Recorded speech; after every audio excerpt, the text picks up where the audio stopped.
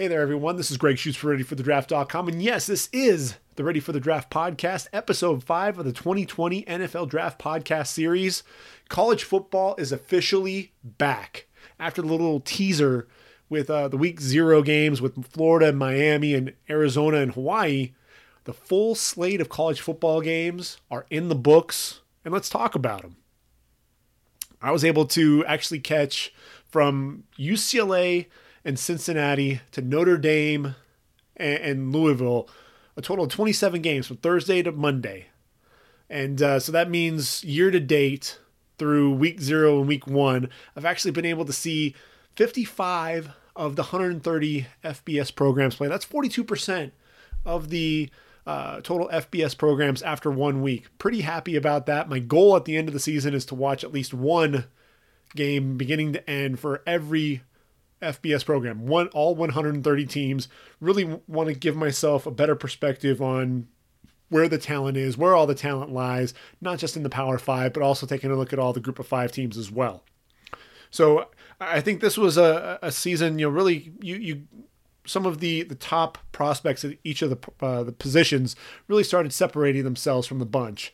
And I think no better than Tua Tagovailoa. Now, look, I had Tua as my number 2 quarterback behind Justin Herbert, but I'll tell you what, after he dismantled that Duke defense, granted, the Blue Devils are not the Auburn Tigers that Justin Herbert had to deal with, but look, Tua Tagovailoa led them to victory, 42-3, and in that performance, Tua went 26-31 for 336 yards and 4 touchdowns, added 5 carries for 18 yards. And look, the poise in the pocket, I thought, was what was so impressive. They were putting pressure on him, and really what you want to take a look at is how do they perform under pressure? I talked about Baker Mayfield a couple of years ago, and that guy was as accurate, if not more accurate, when he was under pressure as he was with a clean pocket.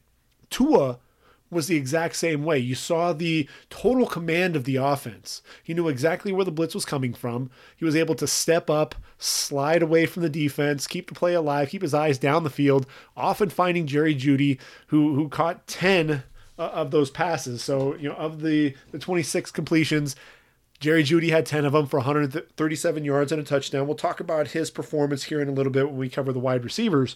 But Tua, you talk about the anticipation, you talk about his ability to anticipate throws, throw guys open, that's all very important at the next level. And his ability to survey the defense, take what the defense gives him when he needs to, and really take advantage of the speed that he had on his offense. I thought the offensive line, that's one of the things to keep an eye on for Alabama. The offensive line is not the offensive line from a season ago or what we're really used to from some of the vaunted Bama fronts. And a lot of that is due to some inexperience up front. Alex Leatherwood moving over to left tackle, although I did see him kick inside to guard, and when Matt Womack came in, Womack got to play a little bit there at tackle as well. But along the interior, you're going to see some growing pains there, and that's really, what's Tua going to do? Tua last year had the injury and had to deal with some of that, and that's really the biggest concern that you have for Tua. But I thought he silenced any doubters, really made me a believer watching him manipulate the pocket like he did. I mean, he was really the conductor out there, conducting an orchestra, really leading that team to victory. And I thought that the performance was very impressive, and he's moving to number 1 in my top 10 on my quarterback list. Absolutely no doubt. Justin Herbert, 28-37, 242 yards, and a touchdown there in the Oregon's 27-21 heartbreaking loss against the Auburn Tigers down in Dallas at Jerry's World. Now look, Justin Herbert, absolutely, the physical skills are there, more accurate than Josh Allen when he was coming out of Wyoming. A guy who I thought showed tremendous poise in the pocket. I thought his offensive line overall did a pretty good job against that vaunted front four. I thought Derek Brown definitely wreaked some havoc, caused some problems there for Jake Hansen and company up front. But Herbert being able to make plays on the run, you saw the arm strength, didn't have to set his feet a lot of times on the move, still keeping his eyes down the football field. But there was some inconsistency there. I thought, even at the end of the game, time expires, you have a chance, just let your guys go up and make a play, and instead the ball sails out of the back of the end zone. I'm waiting for Justin Herbert to really grab hold of things, especially in Pac-12 play. You've got Washington, you've got some other teams in there, Utah especially, who are going to be coming for Oregon, who are really the favorites right now for the Pac-12 title. I want to see him take advantage of the situation and really, lead his team to victory, take things to the next level, see that killer instinct. And, I haven't seen that. And I thought, Oregon, they had the lead. They jumped out into a lead, an early lead against Auburn, and they let Auburn back into the game. They really let the foot off the gas. They had their foot on the throat and really let that off. And that's something that I really want to see more out of Justin Herbert on that.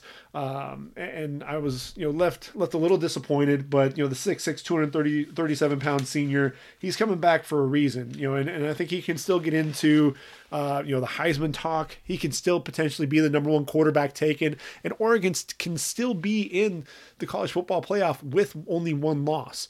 That Auburn team, ranked number 16, they've moved into the top 10. But Oregon's going to have to win out, and he's going to have to play really well if Oregon still wants a chance. Another guy I got to see was Jake Fromm, the 6'2", 220 pound junior, and his Georgia Bulldogs dismantling Vanderbilt 30-6. Not the most impressive day. 15 to 23, 156 yards and a touchdown in the game. But really, they were doing it on the ground.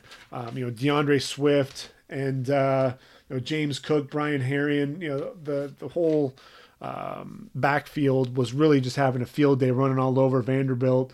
And but one of the things I thought was so impressive about Jake Fromm, the patience in the pocket, allowing his receivers to get open, throwing his receivers open when he needed to. You saw him putting it on put his passes on a line, hitting his receivers in stride. But I think what really impressed me more than anything else were the pre-snap reads, being able to read the defense, see what he had there. Was did we have a two high safety, single high safety? Where's the blitz coming from? Where's my hot route? Checking out of plays. Hey, we had a pass call, we're calling a run, or vice versa. You saw a lot of that going on at the line of scrimmage, and those are things that he's going to have to do at the next level. I think those intangibles are what makes Jake Fromm a potential first round pick. Because he doesn't have some of the physical abilities that some of the other guys have, but he definitely has some of those intangibles, and sometimes that's enough to get the job done at the next level. Now, KJ Costello, 6'5", 222 pound junior. KJ Costello took a big hit from Ernest Brown, the defensive tackle there for Northwestern, forearm to the head at the end of the first half on a slide. And he's just in the beginning of his slide. Ernest Brown jumping over him, trying not to, no malicious contact or anything like that. But the forearm wound up hitting him in the head. He's out for the game against USC, who's breaking in a freshman quarterback, Keaton Slovis. Now that JT Daniels is out for the year with a torn ACL and meniscus, but KJ Costello also will be out due to concussion. But Costello prior to that, look, 16 to 20, 152 yards and a touchdown in that game. Showed an ability to make plays with his legs as well. I thought he did a really good job, putting some passes on his receivers. A lot of when he was outside the pocket was really where he was making the plays. A lot of it, when he was standing in the pocket, it seemed a lot of times he was rushing some of his throws. Some of them he was leading receivers too far on crossing routes. When you have a 6'7" tight end like Colby Parkinson, how do you overthrow that guy? But it happened. But he was one of those guys. He comes back to Parkinson, throws the ball up, allows his receiver to go up and get it, understanding who his receivers are, trusting his receivers to make plays. I'm kind of bummed that KJ's out because I really want to see more consistency from him. You saw some flashes, you saw some really good throws, but I really want to see more of that consistency out of Jake Fromm.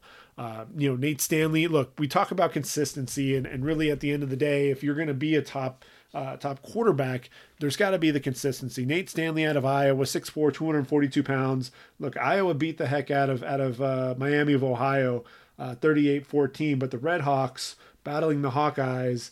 Nate Stanley, 21 of 30, 252 yards, 3 touchdowns on the day, and he's another one who. I thought, he did a really good job standing tall in the pocket despite the rush around him. Threw a good fade pass to Brandon Smith for a touchdown. Showed some touch down the sideline, hitting the receiver in stride. The deep ball accuracy was really what was at issue for him. A lot of his short to intermediate routes, I thought he was solid. But the deep route, that's really what is concerning. And you've got a big, strong arm quarterback like that. You're expecting him to be able to air the football out. And that's one of the areas where I thought he struggled. Another guy who I thought was inconsistent was Steven Montez out of Colorado. They're playing the in-state rival, Colorado State. And let's see, Montez over 300 yards.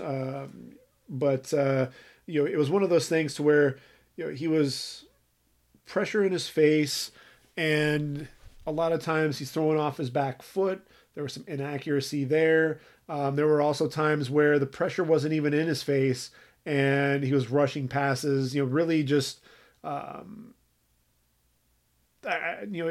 rush wasn't even there, and he's rushing throws. I thought when he got outside the pocket, he seemed to be a lot more comfortable. He's another guy, he's a 6'5" quarterback, 235 pounds, but I thought looked really good on the move. And when you get him in the pocket, he was a little gun shy, especially with the pressure. And, that's something that as the season goes along, I know Mel Tucker is going to want him to be able to hang in the pocket, because that's really, at the end of the day, that's where he's going to end up winning a lot of games for the Buffaloes, is going to be there inside the pocket. Michigan's Shea Patterson, another guy, 17 to 29, 203 yards, 3 touchdowns. But look, Shea Patterson starts off the game. Michigan's first play from scrimmage. What does Shea Patterson do? He fumbles. 4 plays later, Middle Tennessee takes it in for 6. For the lead. I thought some of his ball security was definitely questionable at times. But he was someone who, I thought I saw some pretty good accuracy, especially on the move, keeping his eyes down the field despite the rush. I thought that he looked, he's another one who was just inconsistent. You'd see him make a great play, and then the accuracy, he'd lose it, and that's really where a lot of these guys are struggling is with the accuracy, the consistent accuracy, on play in and play out. I didn't get a chance to watch Wake Forest against Utah State, and really wanted to see what Jordan Love could do against an ACC opponent. Jordan Love finished 33 of 48, 416 yards, 3 touchdowns on the day, but also had 3 interceptions. That's something that's definitely concerning. You got to cut down on the mistakes. That's something that really was a bugaboo for Nate Stanley. I really want to see what he's going to be able to do throughout the season, because he has a chance to be one of the top quarterbacks, be a first-round prospect. A lot of it was about his touch and his feel and the accuracy. But if he's making some of those mistakes, that's something that could come back to bite him when things were all said and done. I thought one quarterback, again, didn't get to see LSU play, but if you just look at the stat lines, yes, they're playing Georgia Southern, 55-3, but Joe Burrow, incredibly efficient, 23-27, 278 yards, 5 touchdowns. So when you think about that, Joe Burrow, was a cast-off, from Ohio State, and you see what he's doing now. There for LSU. LSU suddenly running, more of a spread type offense, through 3 of his touchdown passes to Terrace Marshall. I really want to see LSU this week, what they can do. Are they going to be able to beat Texas? I believe it's Texas A&M that they're playing. And, that's going to be one of the matchups to watch. As we get into talking about some of the matchups, that'll be one to watch for sure. Joe Burrow has to move up the charts there, as does a Pac-12 quarterback that we haven't mentioned yet. And this was a guy, I wanted to pump the brakes on him just a little bit because a lot of people were already talking about, Jacob Eason, and I hadn't seen anything out of him, in a couple of years since he was a true freshman at Georgia. But he was 27 to 36, 349 yards, 4 touchdowns there for Washington. Granted, the 13 ranked Huskies beat Eastern Washington 47-14. Obviously, the Eagles being outmatched, but Jacob Eason, incredibly efficient from what I hear, and so I'm going to be looking forward to seeing what Washington can do going forward in the Pac-12. But Jacob Eason, another guy who I think definitely helped himself during the season. So with that said, we're looking at our quarterbacks, and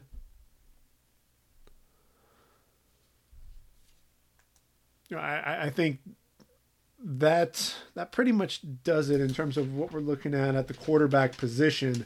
One quarterback who I thought really hurt himself more than anything else was, it was Kelly Bryant out of Missouri. This was a guy who was supposed to take his play to the next level, and we never really saw that. In Missouri's loss. Missouri losing to, really a middle of the road Mountain West team in Wyoming. And Kelly Bryant, I thought the accuracy just wasn't there. He was tremendous with his legs, but he finished 31 of 48. Yes, he threw for 423 yards, 2 touchdowns and an interception. But look, when you've got, all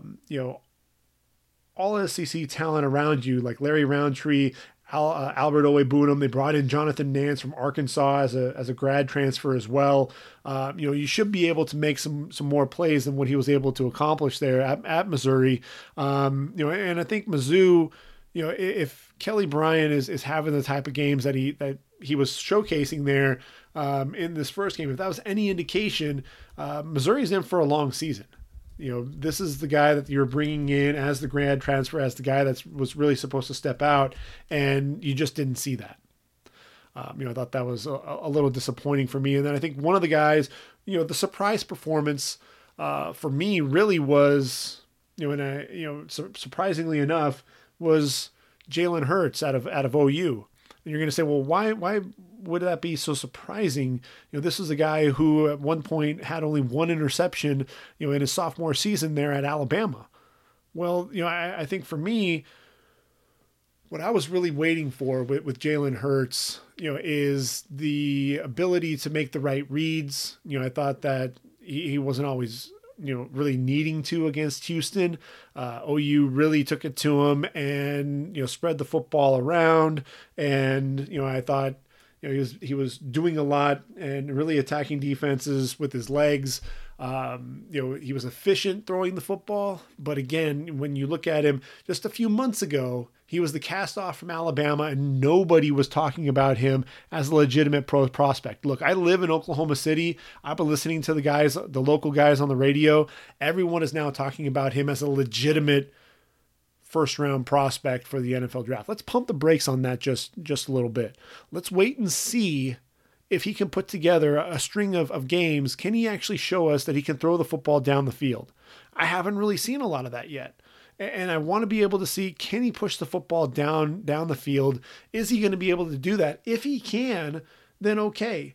Let's start having those conversations. But I haven't been able to see that with any regularity out of Jalen Hurts, and he's got a newer offensive line in front of him, so we'll also be able to see what he can do when he's under pressure.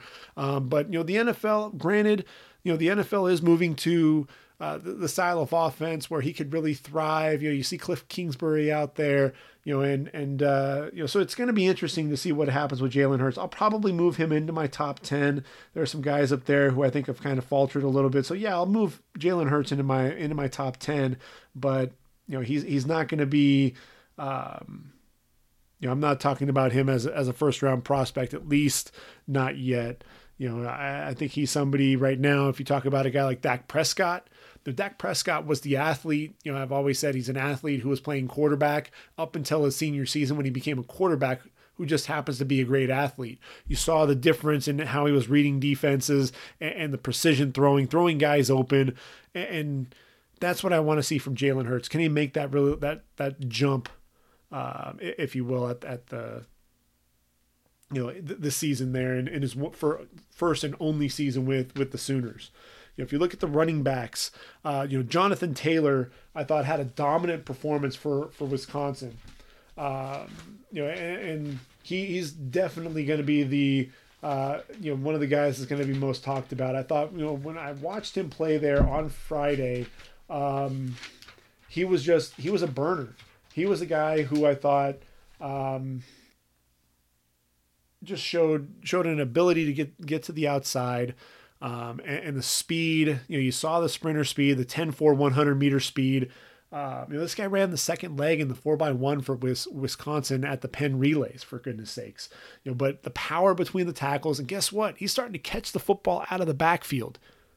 This guy could be a complete back. I think I got to move him up in my rankings. I put DeAndre Swift ahead of Travis Etienne and Jonathan Taylor, mostly because DeAndre Swift was a more proven receiver.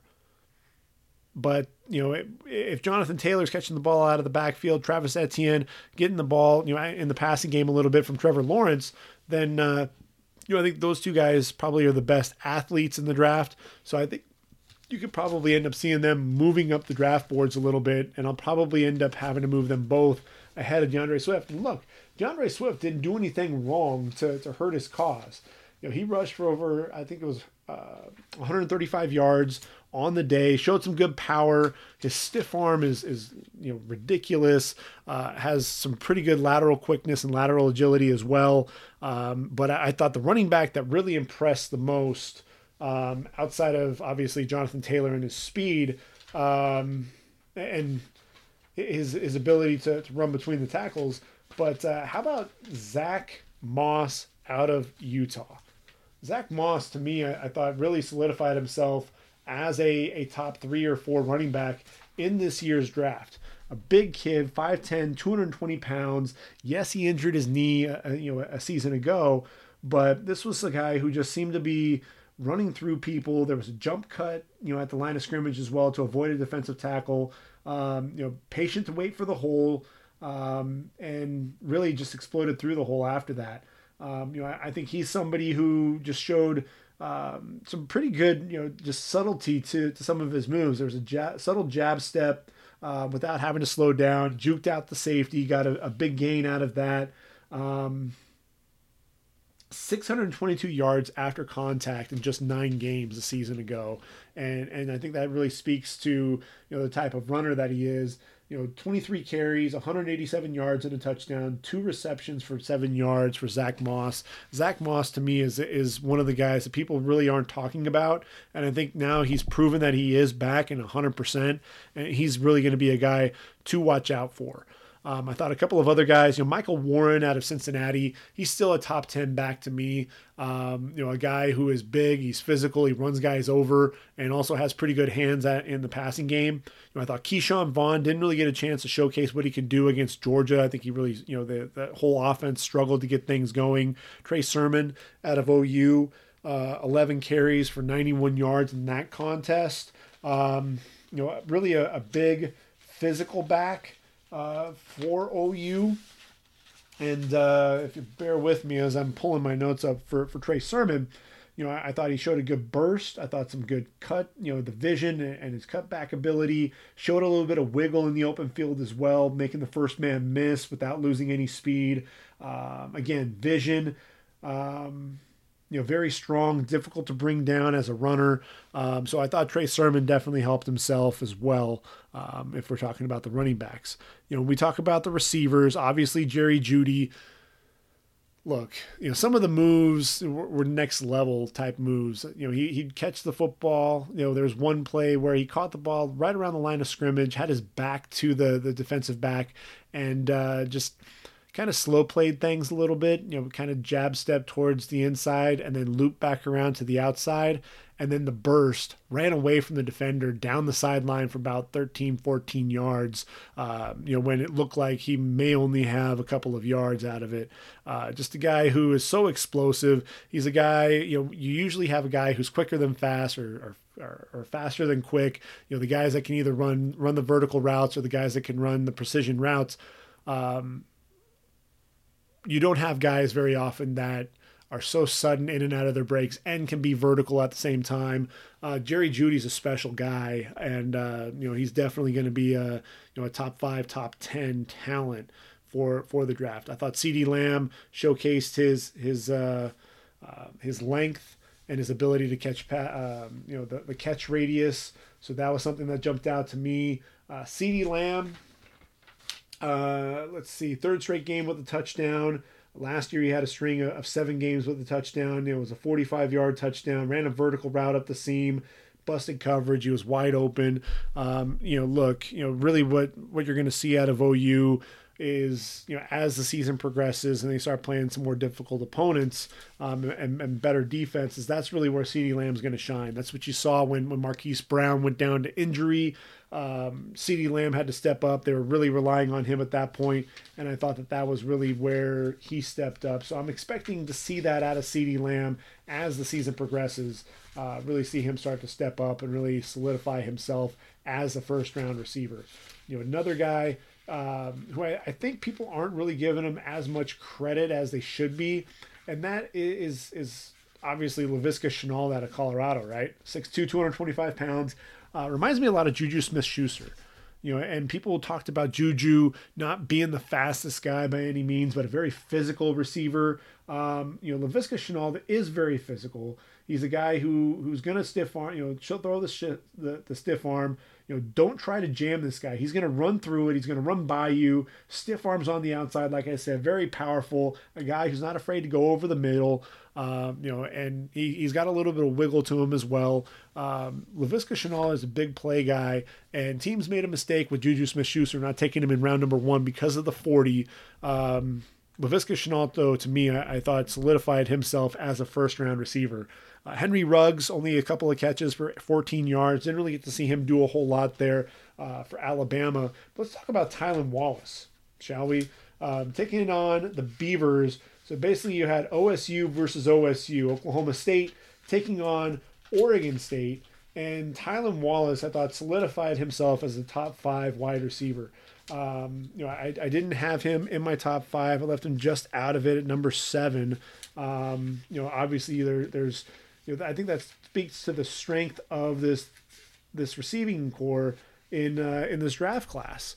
When you're talking about Jerry Jeudy and you're talking about CeeDee Lamb and Laviska Shenault, T. Higgins, Jalen Reagor, Henry Ruggs, Tylan Wallace deserves to be in that conversation. And I think some of those names at the top of that list may end up falling down just a little bit because of the play of Tylan Wallace. He's only 6 foot, 185 pounds, but he plays much bigger than his size. And I think, you saw that time and time again, accelerating from defenders, taking the screen, and splitting his wide receiver blocks and getting up the field. Really did a good job, just plucking the ball out of the air, showcasing those hands, the hands catcher. That's really what you want to see out of a receiver. You don't want to see the body catching.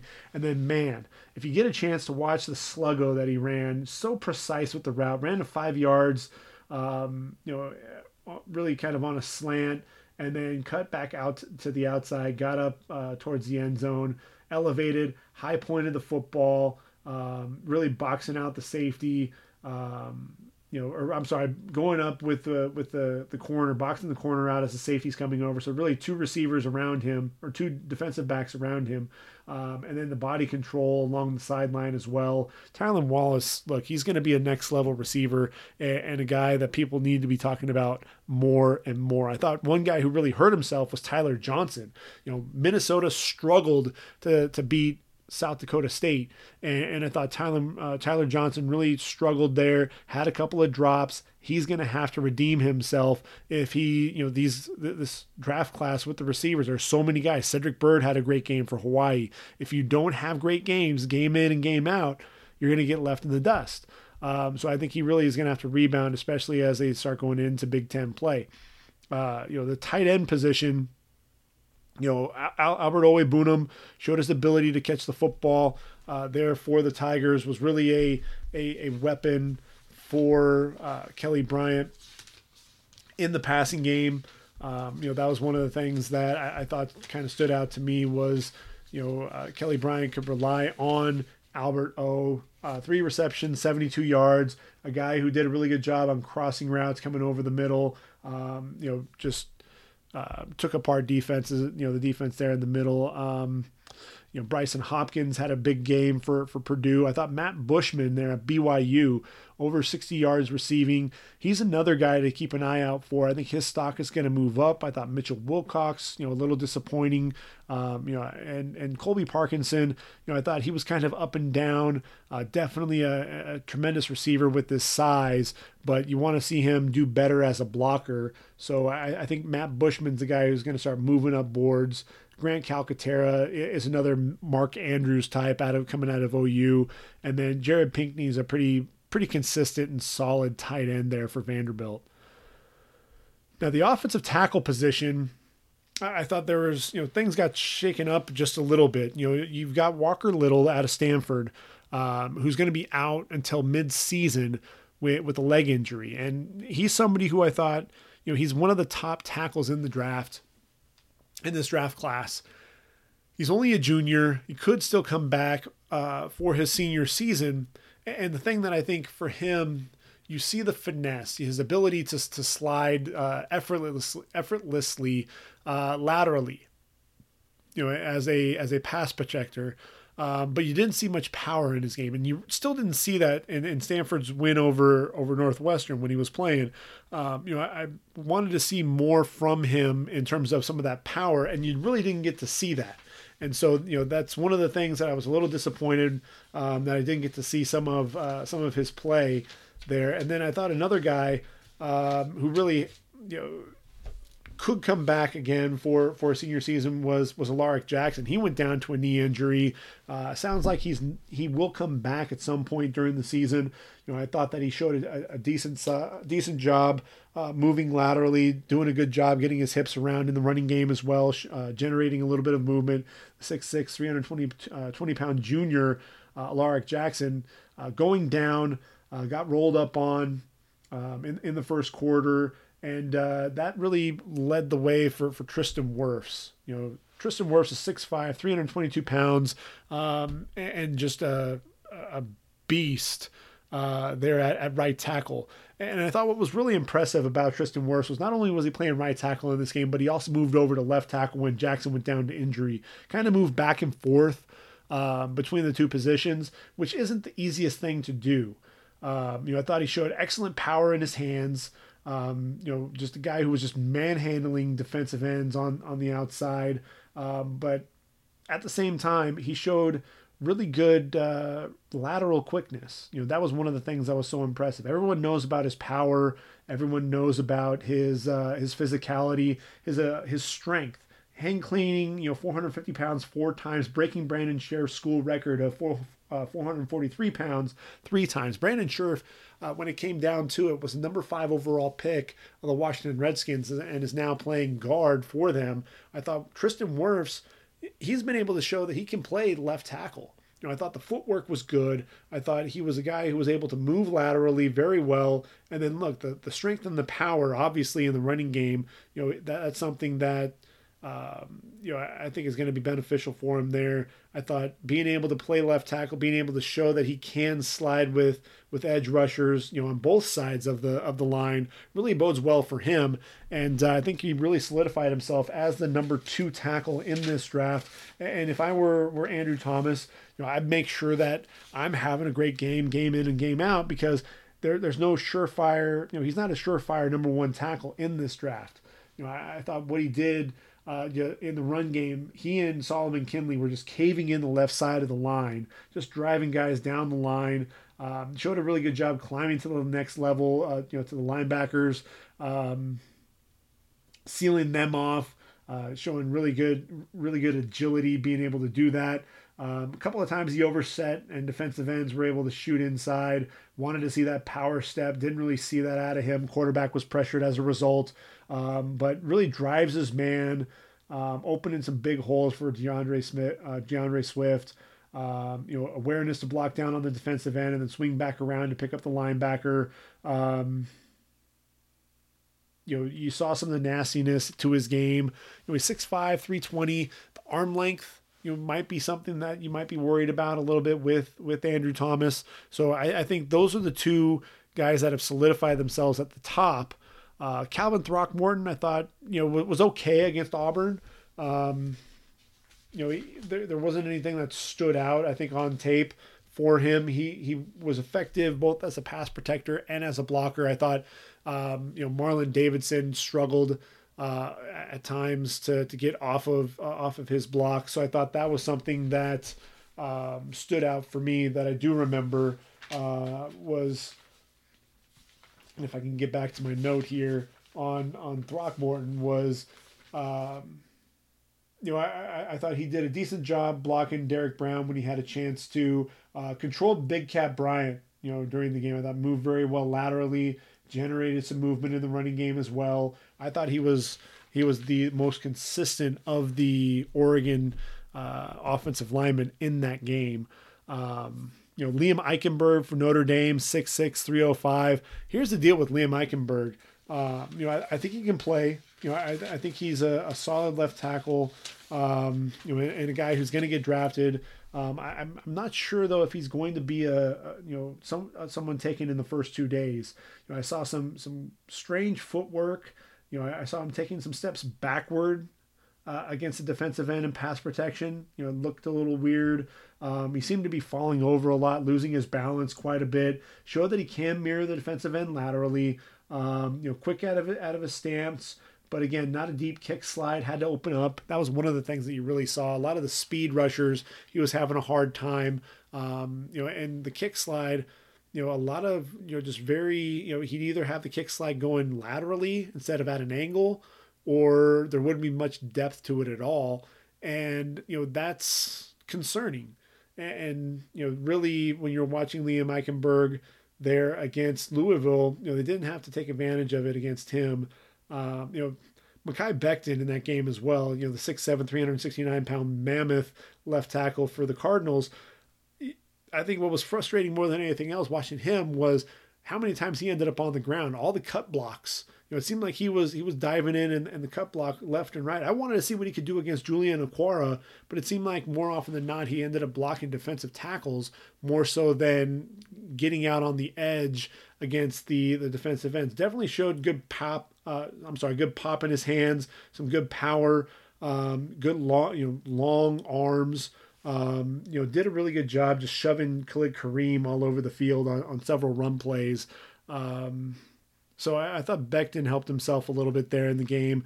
Shane Lemieux, if we're talking about the guards, there against the interior of that line. When he was matched up against Tyrone Truesdale, the other defensive tackle, I thought he had a much better showing than against Derek Brown. I thought Derek Brown was a guy who was just shoving him all over the field. That's really where he struggled. I mentioned Solomon Kinley. He's not even in my top 10, but he will be because of the power.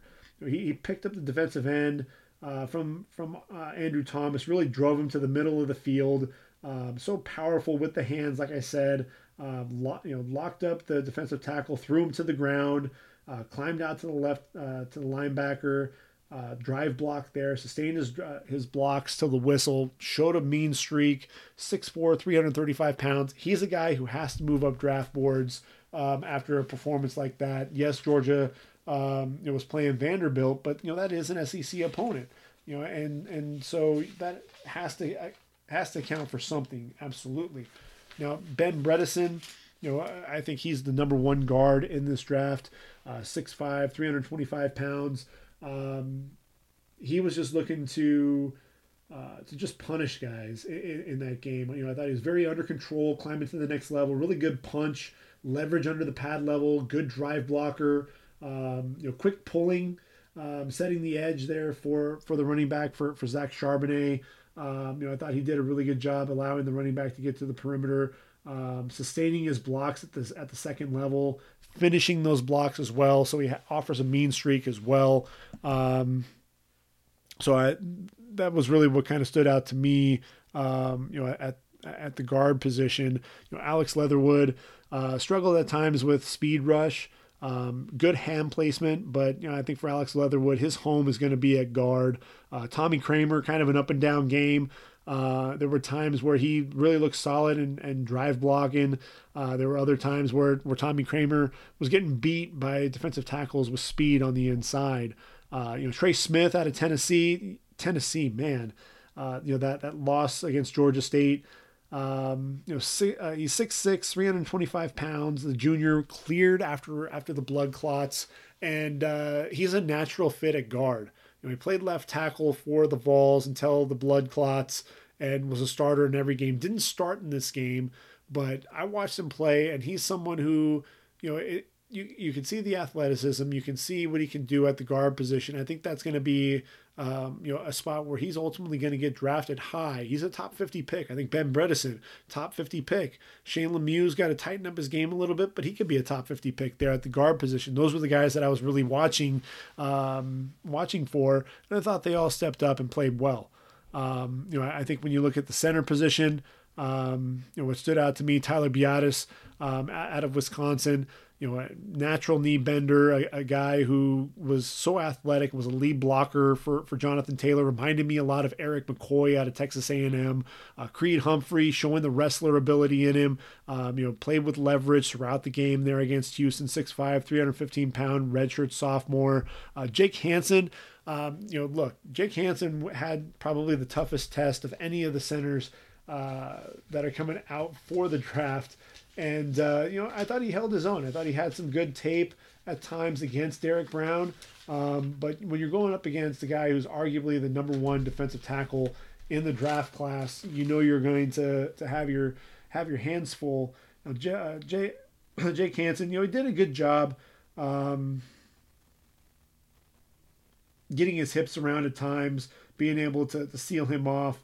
But a lot of times you saw him whiffing on Brown. Who would just show a quick arm over off the snap and beat him really quickly. If he wasn't matched up against Derek Brown, like I said, with Shane Lemieux, kind of the same thing. Tyrone Truesdale and some of the other defensive tackles for Auburn, I thought Jake Hansen did a decent job. But he's someone who, teams I think are going to keep an eye on him as the season progresses. What's he going to do after a performance like this? So then if we take a look at the defensive side of the football, when you're talking about defenses and guys who are going to make plays, playmakers, and guys that you want to talk about potentially taking in the top half of the first round, possibly as a top 10 pick, they should be playmakers. They should be guys who are affecting every single play. You need to know where they are on the field at all times.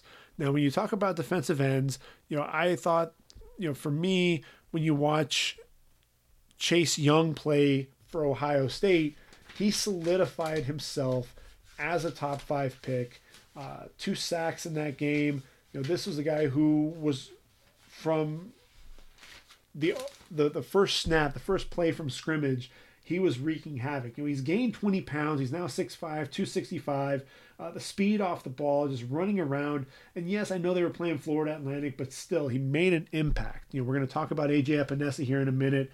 I thought he did a great job dipping his shoulder, flipping his hips, easily running around the edge, running the arc, running by the right tackle, and the speed to chase down the quarterback from behind, chasing him all the way down outside the numbers. Hit the quarterback on one play, forced fumble with Jayshon Cornell. He did a good job. He even dropped into coverage a little bit, so you saw some of that athleticism there. Engages the left tackle, then a good rip off the ball, ran by the running back block, sacked the quarterback for a second time. You think running his way, you're going to be able to negate some of that speed, but he showed some power. He was able to shove the left tackle aside and drop the running back for no gain. To me, I thought Chase Young really cemented himself as the number one defensive end. A.J. Epinesa, on the other hand, you saw some of the power. You saw some of the athleticism. You saw him being able to dip his shoulder and run the arc. But he's going up against Miami of Ohio, and he's not going to, yes, Parker Hesse's gone, Anthony Nelson's gone as well, but he's got Chauncey Golston as his running mate. He's playing next to Cedric Lattimore and Brady Reef up front. So he's got a formidable front four that's going, that's running with him. And you just didn't see AJ Epinesa make the type of impact that you wanted to see. I thought Darrell Taylor out of Tennessee, I was waiting for him to, Tennessee, that team as a whole, there was just kind of a lackluster performance from really everyone there for the Vols wearing the orange and white. You're waiting for somebody to make plays, and when you're playing that waiting game, you're never getting that performance. That's really where things kind of get frustrating. I thought Yetur Gross-Matos on the flip side. Yes, they're playing Idaho, but you're expecting big plays, and you're expecting these guys to make an impact, and he made an impact. 2.5 sacks on the day. Really utilized his length. He's got some long arms. He's 6'5", 264 pounds. He was initially blocked on one play, but used his hands. That's one of the things that I thought was impressive. I didn't realize that Gross-Matos had those hands, able to get off the block. Hips quickly turning, able to close on the quarterback to get a sack. Able to come off the edge untouched, showing tremendous closing speed to get to the quarterback. Even moved inside to defensive tackle and the burst off the ball, ran right by the guard to drop the quarterback for yet another sack. 2.5 sacks, like I said, on the day. Yetur Gross-Matos, I thought, definitely helped himself. Let's see. Kenny Willekes. Man, this is a guy who just plays with his hair on fire. Reminds me a lot of Chase Winovich. I think he has a chance to be a first-round pick, though. The guy was just all over the place. Just unblockable. He was so quick coming off the edge at times. And I don't think teams really, I think they underestimate some of his quickness and some of his speed coming off the ball. He just seemed to be all around making plays, whether it was against the running back in the run game or, affecting the quarterback in the passing game. Showed excellent hands and ability to get off blocks. I thought Joe Gaziano out of Northwestern more than held his own against Walker Little. You saw him using his length as well. Had a little bit more bend than I was expecting to see out of him at 6'4", 275 pounds. Excellent strength there at the point of attack as well. So those were the guys that kind of stood out at the defensive end position. I know Curtis Weaver didn't get to watch the Boise State game, but he had 3 tackles and a sack on the day. So he's one of those guys who I have actually penciled in as one of the top edge rushers. And, he's going to push guys like AJ Epinesa, to have big seasons. Now, if we move to the defensive tackle position, I think we got to talk about Derrick Brown. Derrick Brown, 6'5", 325 pounds. Now remember, Christian Wilkins came back for his senior season there at Clemson, to play alongside some of his brothers there for one more go-round. And really, Derrick Brown's getting to do the same thing with Marlon Davidson, Nick Coe, Big Cat Bryant and company. But I think really what always stands out for me with him is always the power in his hands. I think, he's able to strike his offensive lineman that's sitting in front of him and really get him off balance. But I think what really stood out too was the quick burst, shooting those A-gaps, using a quick arm over to win early against Jake Hansen, not really allowing Hansen to get his hands on him. And, he really extended into Dallas Warmack, the right guard, moved him back with a nice bull rush, just really doing that play after play, would drive Warmack back, able to use his hands to get off the block and then really pursue the quarterback after that. Really had his way with the interior of the Oregon line. Raekwon Davis, he's somebody who I think has to have a big year. Had 6 tackles on the game, really showed some good speed from the backside. And that's something that, for a guy his size, again, 6'7", 316 pounds, being able to chase down ball carriers from behind, that's pretty impressive stuff. Javon Kinlaw, South Carolina, had their struggles there against North Carolina. Mac Brown, return of the Mac, as they'd like to say there at Bank of America Stadium in Charlotte, 24-20 winners. The Tar Heels over the Gamecocks. But Javon Kinlaw, affecting the game in all facets. His ability to block a field goal, got full extension on that. Uses his hands well to get off blocks. Really extended his arms. be able to disengage, get to the outside. His biggest thing, I think, is really getting too high at times. If he gets his pad level too high, that offensive lineman, especially when he's lining up in nose tackle, if that center's getting lower than him and low man wins, gets underneath him, and really he loses any of that leverage, that's really where he lost some of his effectiveness up front. Mustafa Johnson, didn't really get to see a whole lot out of him there at Colorado, but I thought Raequan Williams was definitely a guy who was wreaking havoc both against the run and the pass. More so against the run, though. I think he's going to be a guy, what you worry about at the defensive tackle position. Guys like Jaron Reed and A'Shawn Robinson for Alabama a few years ago. Those were guys who were primarily known as run stuffers more than anything else, right?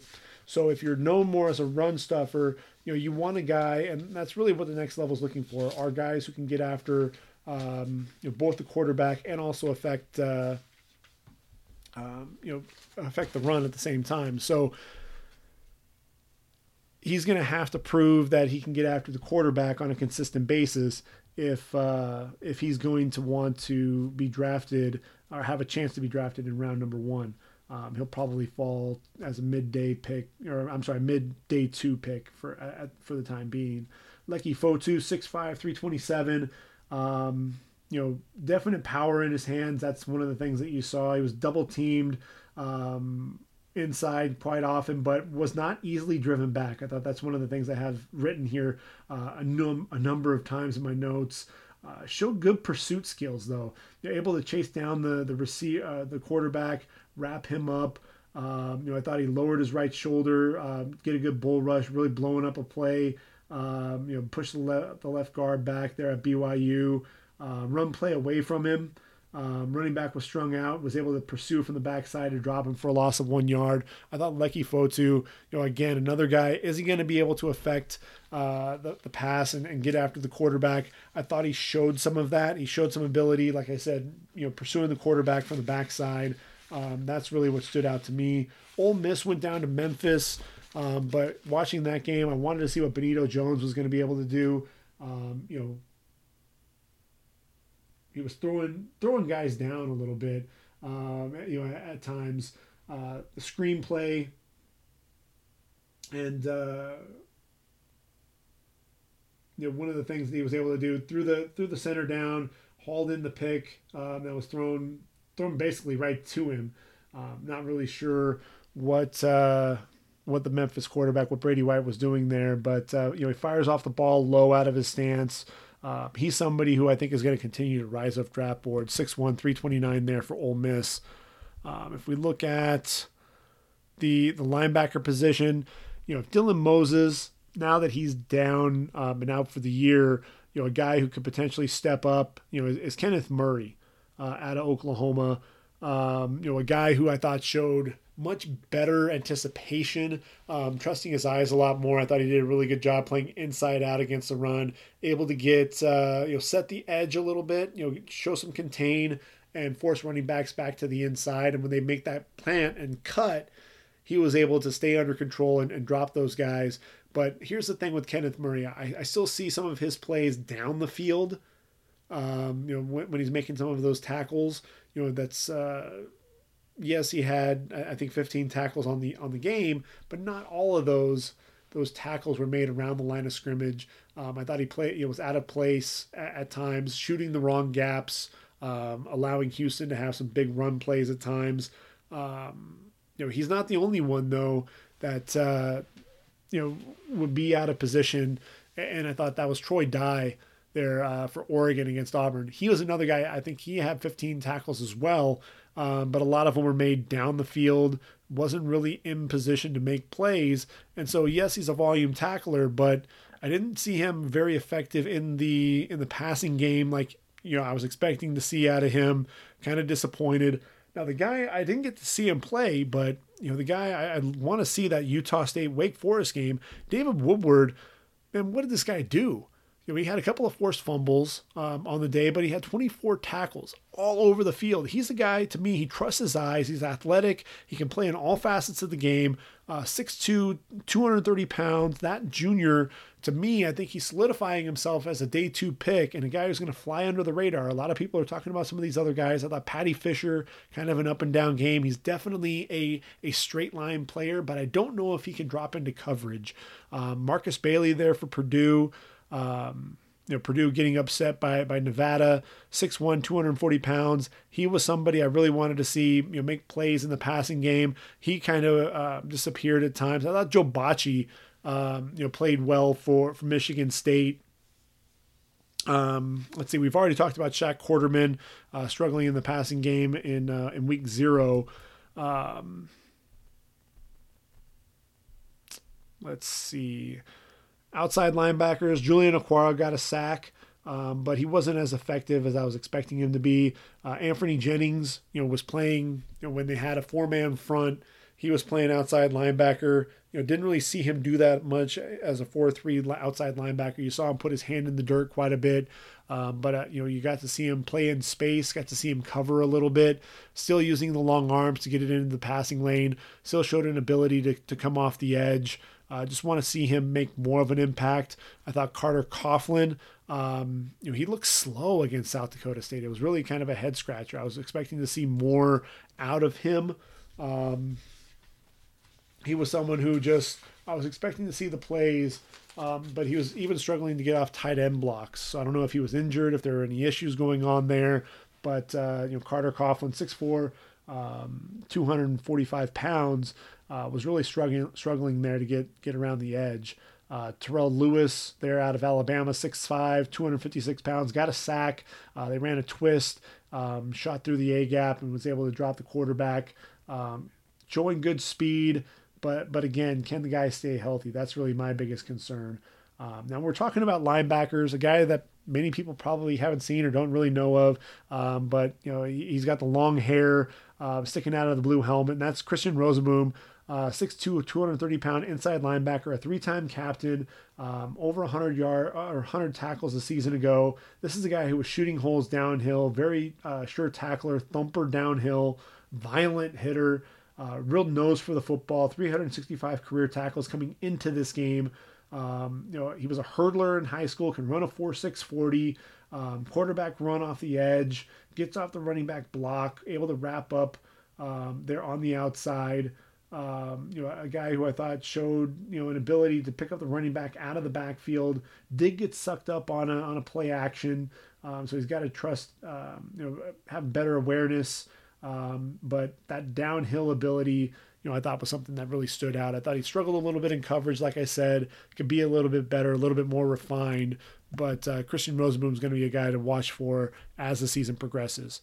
Now look, Paulson Adebo, why people even throw his direction anymore, I have no idea. He was the guy who led the Pac-12, I'm sorry, not just the Pac-12, but all of FBS in passes defended a season ago. Adebo just has the ball skills. He's a receiver, or a converted receiver. And, on the day he finished with 5 tackles, 2 pass breakups, and an interception.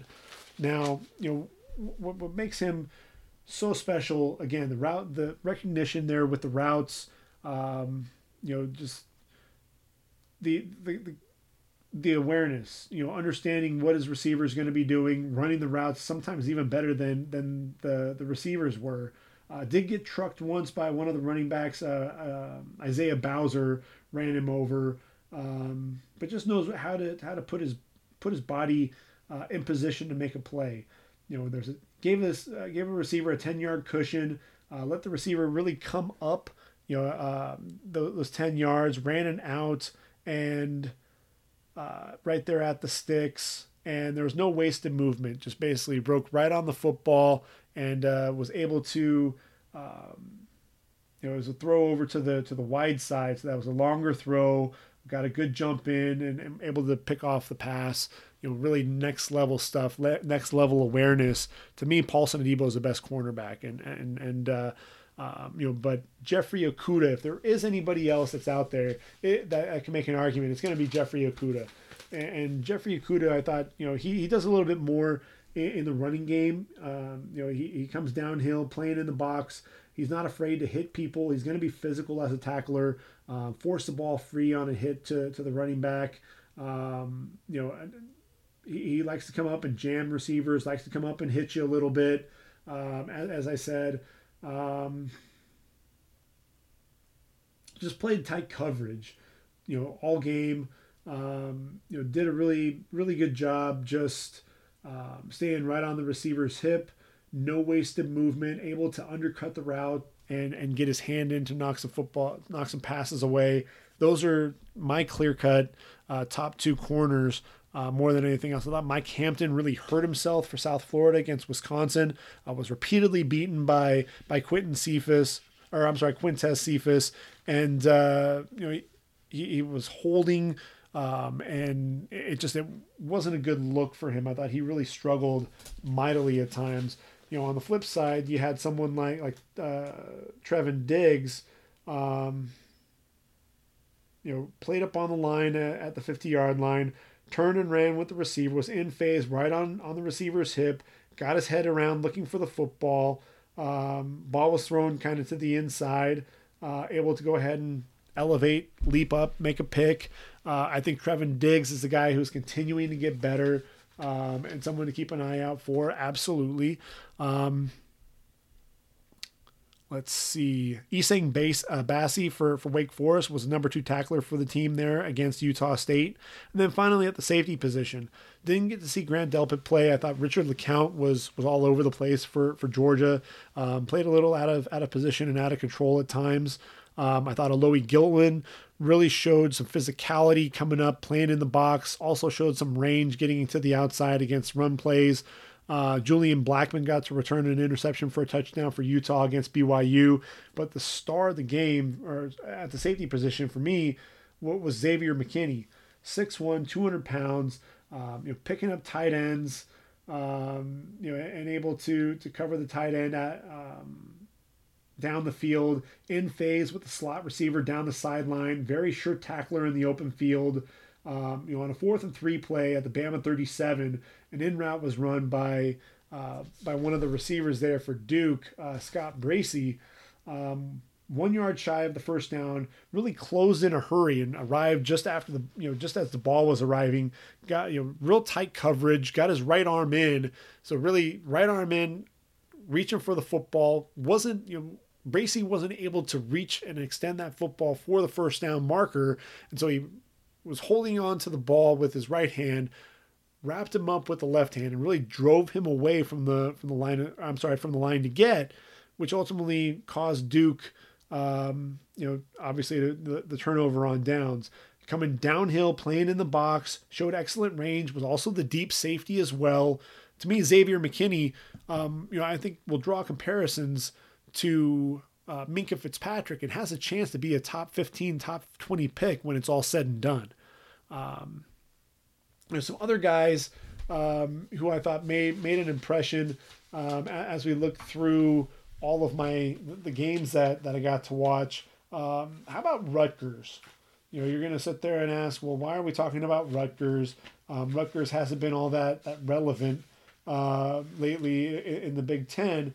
And you'd be correct, but at the same time, playing UMass, I thought Raheem Blackshear, 5'9", 192-pound junior, showing a burst down, burst to the hole, showed some good lateral quickness as well. But I thought the receiver skills was really what stood out more than anything else for me. He was someone who was catching the football out of the backfield. He's going to be one of those versatile running backs. Probably won't enter the draft this year, but a guy who I think could potentially be a guy to talk about in the 2021 draft. I thought Zach Bond out of Wisconsin, a guy who I need to put into my linebacker top 10, showed excellent speed, getting to the outside against the running back to drop him for loss. Next play, he's rushing the passer, coming off the edge, showed tremendous ability to bend, run the arc, really getting good leverage, excellent hips, turning the corner, could drop into coverage as well. He's a 3-down linebacker, and he's a guy who I think is going to be rising up draft boards when it's all said and done. Zach Bond, really his first year to really showcase his ability. I hadn't gotten to see too much out of him, but somebody who stands out for me. Isaiah Rogers out of UMass is going to be someone to keep an eye on as well. 5'10", 170-pound senior, had 2 interceptions, was a dynamic kickoff returner in this game. I thought he did a really good job on a comeback route along the sideline, was able to drive on the football, get his inside hand in to knock the football away. On another play, on the hip of the receiver on a go route, quarterback put the pass up, underthrown just a little bit, was able to elevate and really box out the receiver, go up and haul in one of his 2 interceptions. To me, he's somebody to definitely be on the lookout for. Elijah Cooks, 6'4", 215-pound junior, but he was making incredible catches there for Nevada. Extended over his head, plucked the ball out of the hand, basically just palmed the ball. I thought that was pretty impressive. Only a junior, he'll be back. George Karlaftis, true freshman, 6'4", 265, very athletic, strong at the point of attack, bends well, excellent leaper, 4-star recruit for Purdue. Under the left tackle's pad level on a bull rush, drove him all the way back into the quarterback. Lorenzo Neal, just so you know, the defensive tackle out of Purdue, 9 months recovered from ACL surgery, did not play in that game. As we make our way through, Isaiah Hodgins, I thought, really looked good. He's 6'4", 210-pound junior, playing against Oklahoma State.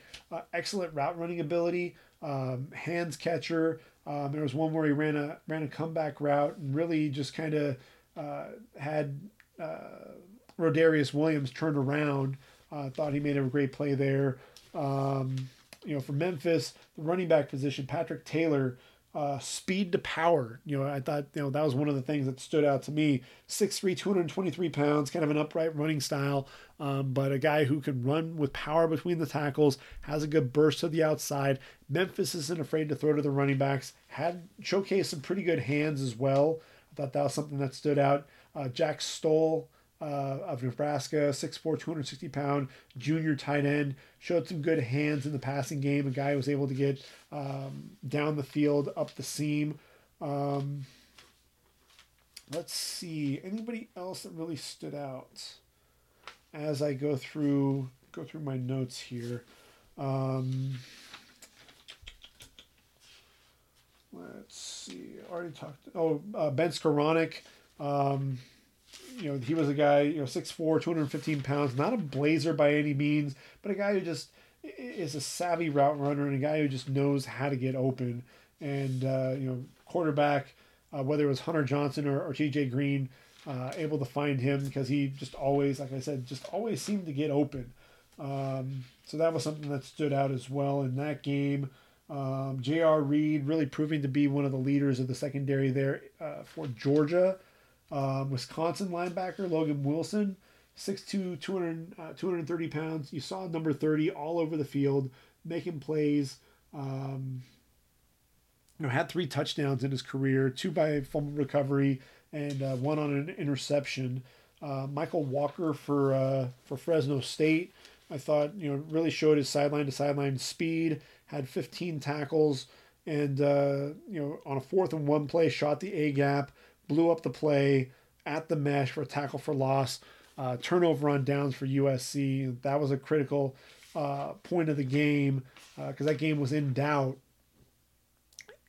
really for much of the second half. So those are the guys I think for me. Reed Blankenship. I keep going through this and I'm ready to move on, and I find another guy. Reed Blankenship, the safety out of Middle Tennessee, 6'1", 196 pounds. Very instinctive, plays in the box well. He's a team captain, takes excellent angles. Like I said, excellent range, can play over the top, can come down in the box, plays all over the field. I think he's underrated at the safety position. And then Neville Gallimore out of OU, 6'2", 301. showed a really good burst coming off the football. I thought that was one of the things that really stood out. Had a nice arm over and always seemed to be pressuring the quarterback, getting into the backfield, making some plays there behind the line of scrimmage. So that really kind of puts a bow on week one. Those are some of the guys that I was watching for in those games that I got to watch. So let's take a look at what we have to look forward to. Now, Friday, September 6 games, we've got, let's see, Wake taking on Rice. Wake Forest, obviously they beat Utah State. Rice playing Army. It was a 14-7 game. Really, that Rice looks to be improving, and so I really want to see, can they take that next step. Boise State, obviously they have Hank Bachmeier. Really want to see Marshall, Ty Tyler. Please let me see that matchup. Ty Tyler against left tackle Ezra Cleveland. On Saturday the 7th, let's see, Ohio State. You're going to see Chase Young and that vaunted Ohio State defense take on Michael Warren there for Cincinnati. Had an ankle injury against UCLA. He should be okay for that game. And then you have Desmond Ridder, the quarterback, very mobile, making plays outside the pocket. I think that's going to be a fun game to watch. I really want to see KJ Hill take his game to the next level because he's somebody who kind of struggled at times, had some drops there last week against FAU. J.K. Dobbins, if they need to, just hand the ball to him and let J.K. Dobbins and Justin Fields lead the way on the ground if need be. As we work through things, Rutgers taking on number 20 Iowa. Blackshear taking on that Iowa defense. Let's see. What other games do we have? Can Missouri rebound against West Virginia? Neil Brown, Austin Kendall and company. We got Utah taking on NIU. Another field day for Zach Moss, I'm having a feeling. A&M is actually taking on Clemson. So number 12 Aggies taking on Clemson. That'll be a game I'm definitely tuning in to watch. I want to see what Travis Etienne, he only had 13 carries, I believe, 12 or 13 carries for over 200 yards and 3 scores in their first game, their rout of Georgia Tech. They're taking on Texas A&M. They've got Justin Madubuike there on the inside, and then the quarterback Kellen Mond having he's slated to have a big year. And he's got Kendrick Rogers throwing who he can throw the football to. That's going to be a fun game to watch. You're going to have Adrian Martinez of Nebraska, number 25 ranked Cornhuskers. They struggled to get things going in their win last week. They're taking on Colorado in Boulder. Let's see what Steven Montez can do. Laviska Shenault going up against Lamar Jackson, the 6'1" corner. That'll be a fun matchup to watch. Let's see, what other games can we tune into? Alabama's taking on New Mexico State. All the starters will probably be out after halftime there. UCLA against San Diego State. Hopefully Joshua Kelly will be back. He was sitting out the entire game due to an ankle injury. UCLA really couldn't get a whole lot going on offense. I thought DTR, the quarterback, really struggled to get things going. Only 8 completions on the year. And he's going to have Tarek Thompson there for San Diego State, who had a ton of breakups last week. I think he had 3 pass breakups. He's somebody to keep an eye out for. OU's taking on South Dakota. They're in Norman, number 4 ranked Sooners. And Jalen Hurts will have a field day there. Let's see, who else can we talk about? Can Tennessee show any life against BYU? LSU's taking on Texas, so you'll get to see Joe Burrow, Sam Ehlinger, really see what those guys can do. Joe Burrow, Texas defense, not really as vaunted as LSU. You've got Grant Delpit, you've got Rashard Lawrence, you got Jacob Phillips, you've got a lot of guys, Christian Fulton there at corner, a lot of guys there defensively. What can Sam Ehlinger do? If this is a signature win for Tom Herman and company, this could vault Sam Ehlinger into the conversation as a legitimate day 1, day 2 draft pick in the 2020 draft. Let's see. Oregon's taking on Nevada. Can Nevada pull off 2 upsets in a row? Not likely. Auburn taking on Tulane. They'll get to see Darius Bradwell. Tulane, I was expecting, in their matchup a week ago, they were going to potentially struggle, and they wound up ended up winning going away. Really want to see what Darius Bradwell can do there, against that Auburn defense. Let's see. Miami taking on UNC, the upstart Tar Heels behind the freshman Sam Howell. What can Mac Brown and company do there? Liberty, Antonio Gandy Golden had a nice day against Syracuse, over 100 yards receiving, despite the fact that Liberty lost and got shut out. They'll take on Louisiana. Louisiana actually played Mississippi State pretty tough. I think the final score was 35-28. They were in that game. Cal's defense, this is going to be the first true test for Jacob Eason, number 14 ranked Huskies at home against Cal. I think the Huskies end up winning the game, but that Cal defense, can they really confuse things there for Jacob Eason? That's going to be something to watch out for. Minnesota at Fresno State, can they rebound? Yes, they won, but they barely won by the skin of their teeth against San Diego State. Fresno State, really showed with Jorge Reyna at quarterback, showed that they can be in ball games against a program like USC. So, I wouldn't be surprised if Fresno State comes in and beats the Gophers there in Fresno. USC taking on the number 23 ranked Stanford Cardinal without KJ Costello or JT Daniels at quarterback. Walker Little also out. I want to see what the fabulous freshman Drake Jackson's going to do there at defensive end for USC, especially when you've got Foster Sarrell. I thought he struggled at times against Northwestern. This is a game that if JT Daniels were in, I'd almost favor the Trojans to win. Now that they have Keaton Slovis, you really don't know what they have. Stanford, Davis Mills, another guy who hasn't really played much at the collegiate level because of performance of KJ Costello to this point, but he was one of the he was actually the highest ranked quarterback prospect. So he's got that going for him. I think he was number 1, and I want to even say Tua was number 3 in that draft class. And Hunter Johnson was number 2, if I'm not mistaken.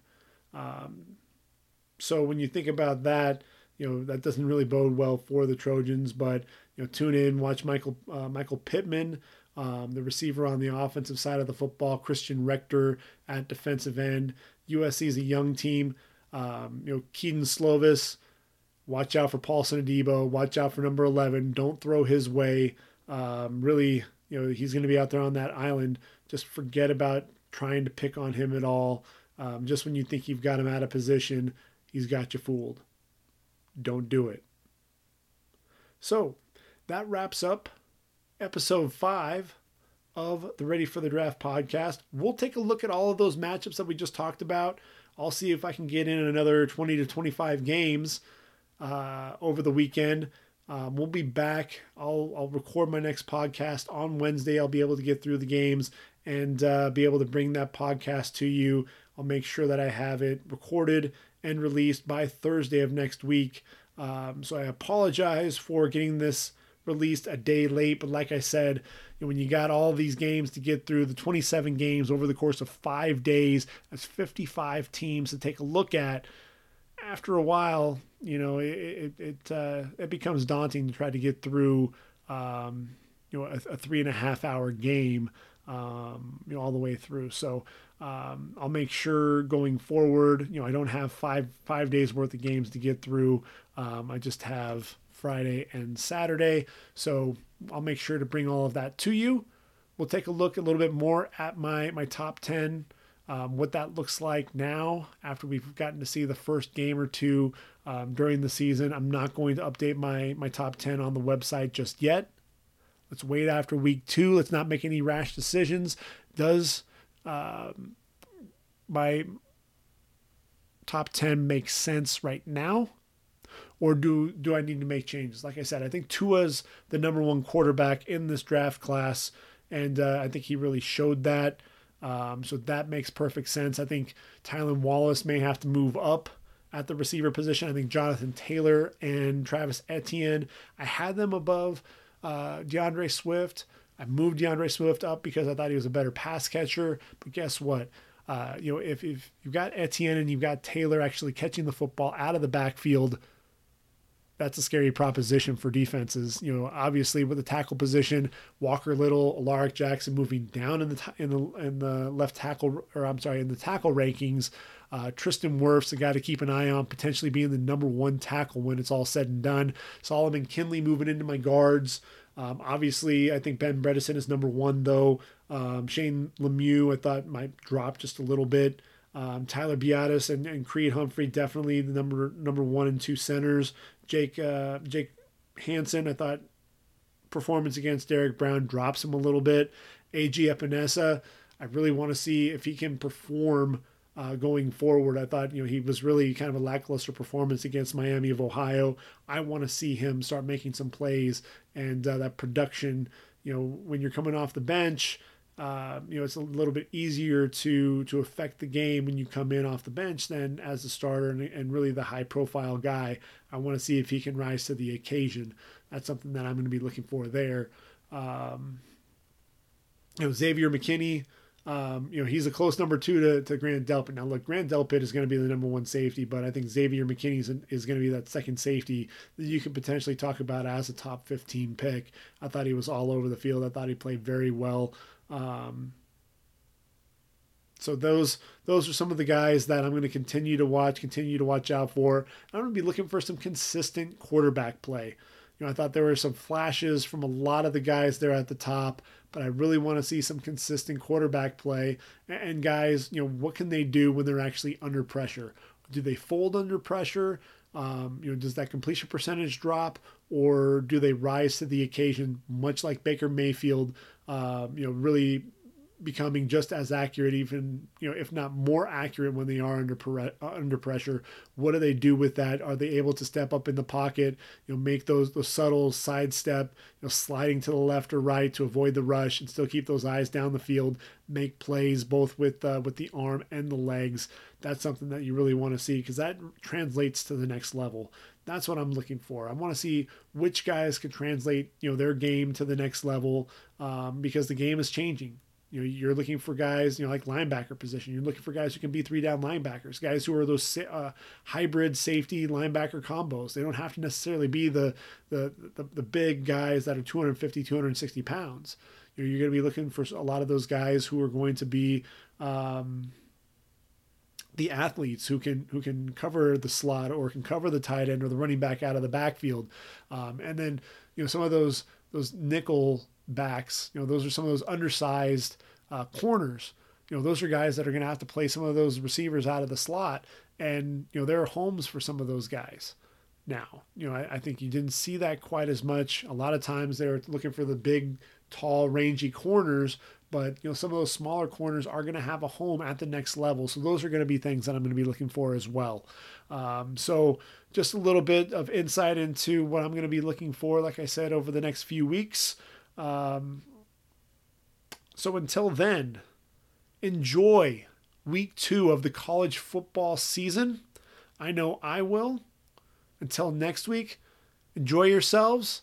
And for ReadyForTheDraft.com, this is the Ready for the Draft podcast. I am Greg Schutz. Take care, everyone, and I am out of here.